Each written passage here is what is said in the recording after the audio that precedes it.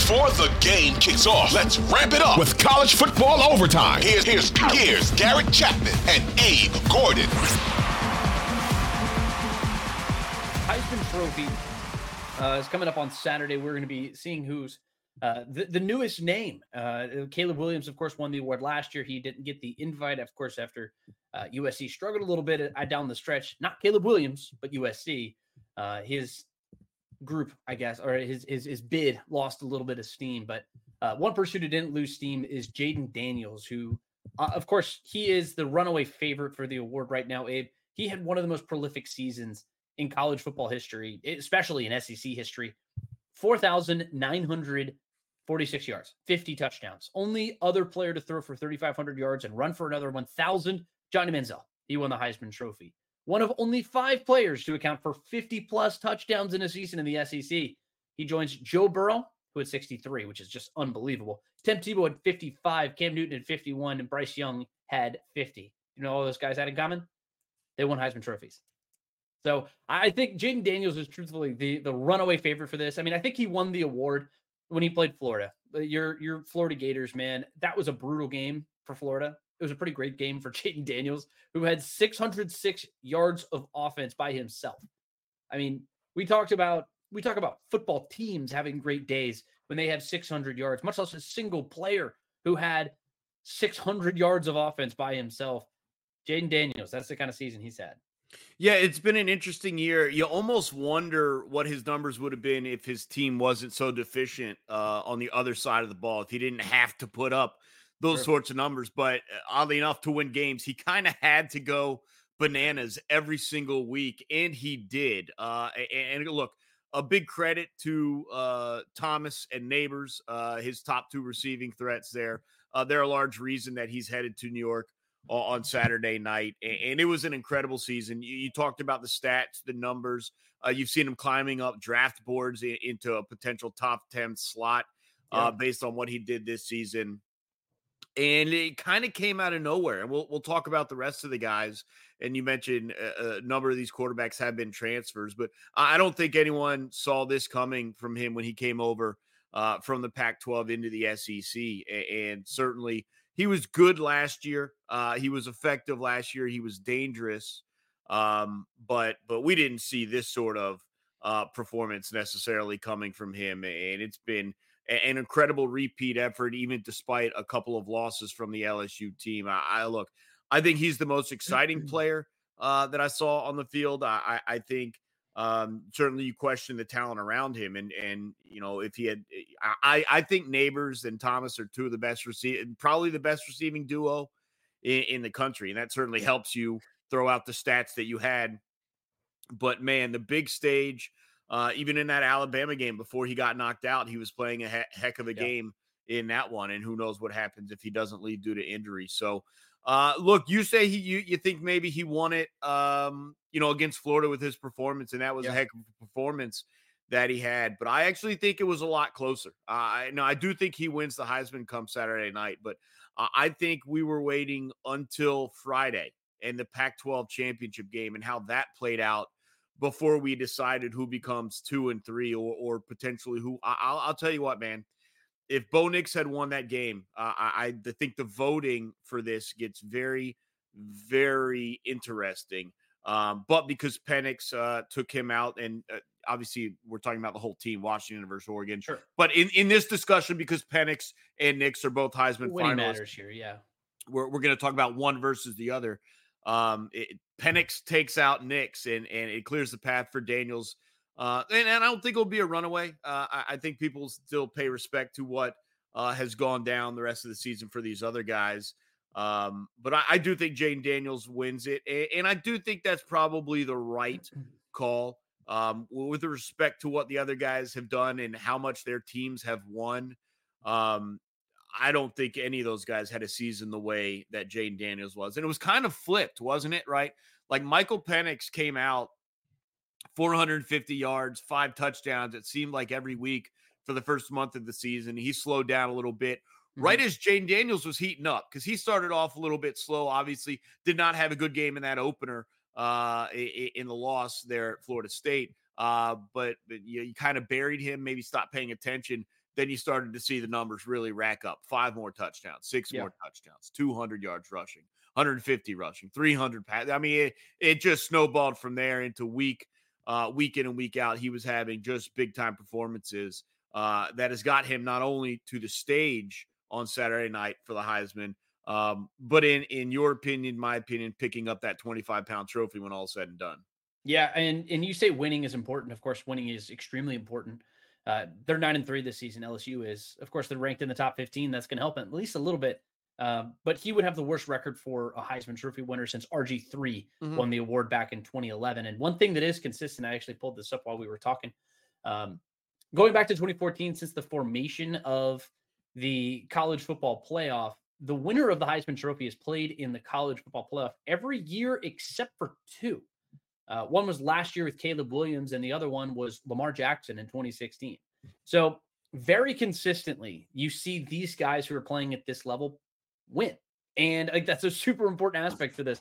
And maybe that's just because voters see them the most, and maybe it's just the fact that you have national television and that's just the way things are, because the teams that are winning generally are put on the big screen, So you see the best players on the best teams, and that's how most of these guys get their invites. And look, Jaden Daniels is here because he's Superman. He was Superman for LSU all season. I thought that he's done pretty much everything in his power to will LSU here. And you talked about how his numbers improved game by game as the season went along. And I think that's just more of just a factor of LSU realizing that if they're going to have any chance, it's coming on the legs or the arm of Jaden Daniels.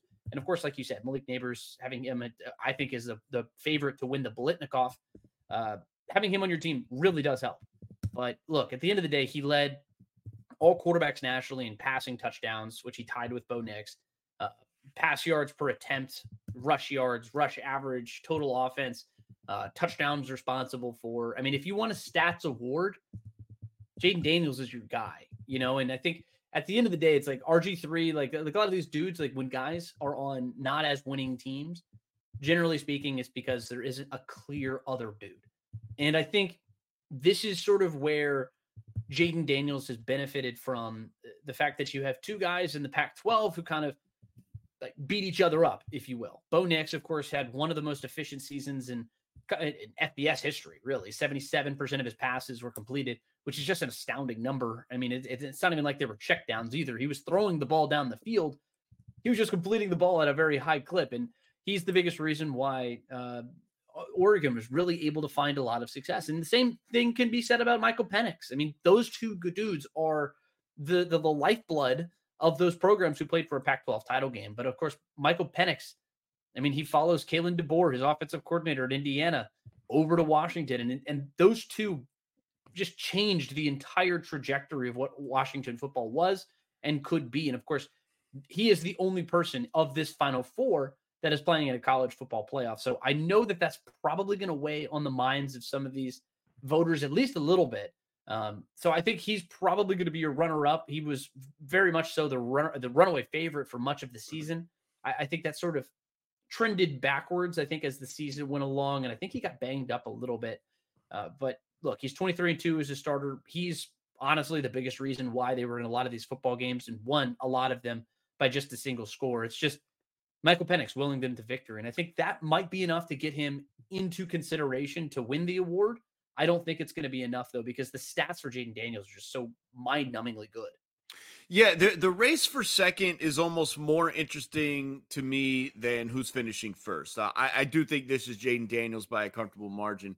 Yeah. I actually think Bo Nix did have a shot to win it until they lost to Washington in the Pac-12 title game. And obviously it depends when people turn in their votes and how early stuff like that.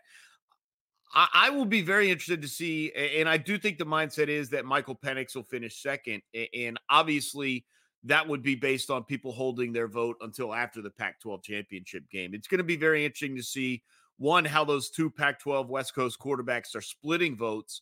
I have no doubt in my mind Bo Nix was running either first or second until Friday night's loss. Did that loss jump Penix so far? And it's really not jumping Penix as it is taking away votes from Bo Nix. Did it drop him so far that he actually finishes third in this vote? It's going to be very interesting to me to see it. And look, you look at Penix and the return of Jalen McMillan these last couple of games and what that did for the Washington offense. And he missed 7 or 8 games, however many it was. I don't think he played in October at all, and then came back in mid or late November. So maybe just 6 games, whatever the number was. What would Penix's numbers have been if McMillan were there to run alongside of Dunze? But an outstanding season by the team. He got off to a crazy hot start. It's always going to be difficult to maintain like those 5 touchdown, 450-yard performances. You get more tape. People get an understanding what the team is doing on offense, plays you like to run, et cetera, et cetera. We saw that happen to Bo Nix a little bit as well. He had some of those numbers and that fell off. You relied on the run game for Oregon a little bit, stuff like that. So it was always going to be difficult to maintain some of those numbers, but outstanding seasons had by both of those guys, Nix and Penix. And boy, I really don't know who's finishing second. Like, I don't have a great lean. To me, it was very clearly Bo Nix until Penix and Washington headed to Las Vegas and took him out for the second time this season. And now I really don't know who's finishing second. I feel pretty comfortable saying that Marvin Harrison Jr. is going to finish 4th out of the 4 who will be in attendance. But your guess is as good as mine for second place. I do lean with what you had presented. I do lean with Michael Penix actually jumping Bo Nix and finishing second, but I wouldn't be surprised if he was able to hold on despite his second loss head-to-head. And Abe, maybe you agree with me, maybe you don't, but I don't know why Marvin Harrison Jr. was invited to this event. Yeah, I understand why, and there's no shot of him winning it. And at that point, why are you invite him? I get that. He's the best player in the country, and I know statistics are not necessarily the leading factor there. The same way we talked about Brock Bowers. And look, Brock just simply missed too many games due to injury. And you're dealing with votes, and you're dealing with you have to get enough points and votes to even get invited. He was 4th. The votes he's getting is because he's the best receiver in the country. And outside of Jaden Daniels, no one really ran away from the field with other quarterbacking performances. I think they're right to have Nix and Penix there, but I understand why Harrison's there. He was, until the end of the season when they finally figured out their run game, a large portion of just the entire offense. He was the offense. Exactly. Yeah. And I think it's both a kind of a dual, because they do this sometimes. They did it with Stetson Bennett a year ago to an extent. It is partially a career recognition that they invite you or that people are voting for you in the first place, but also you are the best player on offense in the country. Chances are, and maybe look, if you were doing a fantasy draft, maybe you do take Jaden Daniels, but you're probably taking Marvin Harrison before you take Nix or Penix if you're doing a college fantasy draft from scratch. And there might be other quarterbacks. You know how fantasy, we're not getting into that, but I understand what you're saying. He's not going to win it. I do think it is a best player at your position type of honor, and so I think that's why they're bringing him along. I think that makes pretty good sense to me. Truth be told, I understand it. I mean, I think it's fine. I don't think anybody's necessarily. I just don't understand why you feel you have to have 4 though. Stetson wasn't winning it a year ago either. But here's the other thing. And I'm never going to complain about somebody getting an invite to New York. Sure, I think it's an incredible honor, and I think it's awesome. And it's college football. College football is there to be celebrated, and I think the more celebration that we can do around this sport is good. And don't take it. I don't want anybody out there to be taking that as me taking a shot at Marvin Harrison Jr. or anything either. I'm not. I fully understand how talented of a football player he is. I've said it on this podcast many, many times. But look, I mean, the stats aren't really there. So he's an important person to what Ohio State wants to do. I mean, notably, he's the first Ohio State receiver to have back-to-back 1,000-yard seasons in school history, which is interesting to me given the amount of incredible players that have come out of that school. But yeah, I mean, look, he's a great player, but you talk about how people might have submitted their votes a little too early. The last thing I want to say about this, I want to go over some snubs of people who I think could have been invited. And I understand why this individual was not invited because of the way that he started this season. I mean, hell, he got benched. How many Heisman people, how many invitees to New York were benched at one point their season that they got invited? Not many. Jalen Milroe is the number one reason why Alabama is playing in a college football playoff. If you talk about the importance of a Heisman winner to a team, Jalen Milroe pretty much embodies what a Heisman Trophy winner is and should be, right? So, as far as if you're going to invite a fifth person, why wouldn't it be Jalen Milroe? Yeah, I understand what you're getting at, and the trend of his season, certainly, but it was so down for so long early in the season. And look, they're going in order of votes. It's not No, I get it. I recency get that. bias, and so I get what you're saying, and I know he kind of like, I'm assuming jokingly when they beat Auburn, talked about the Heisman, but yeah, I mean he was. It's a situation where if he had played like that, games 8 through 12/13, if you count if he had played like that all season, he would be there.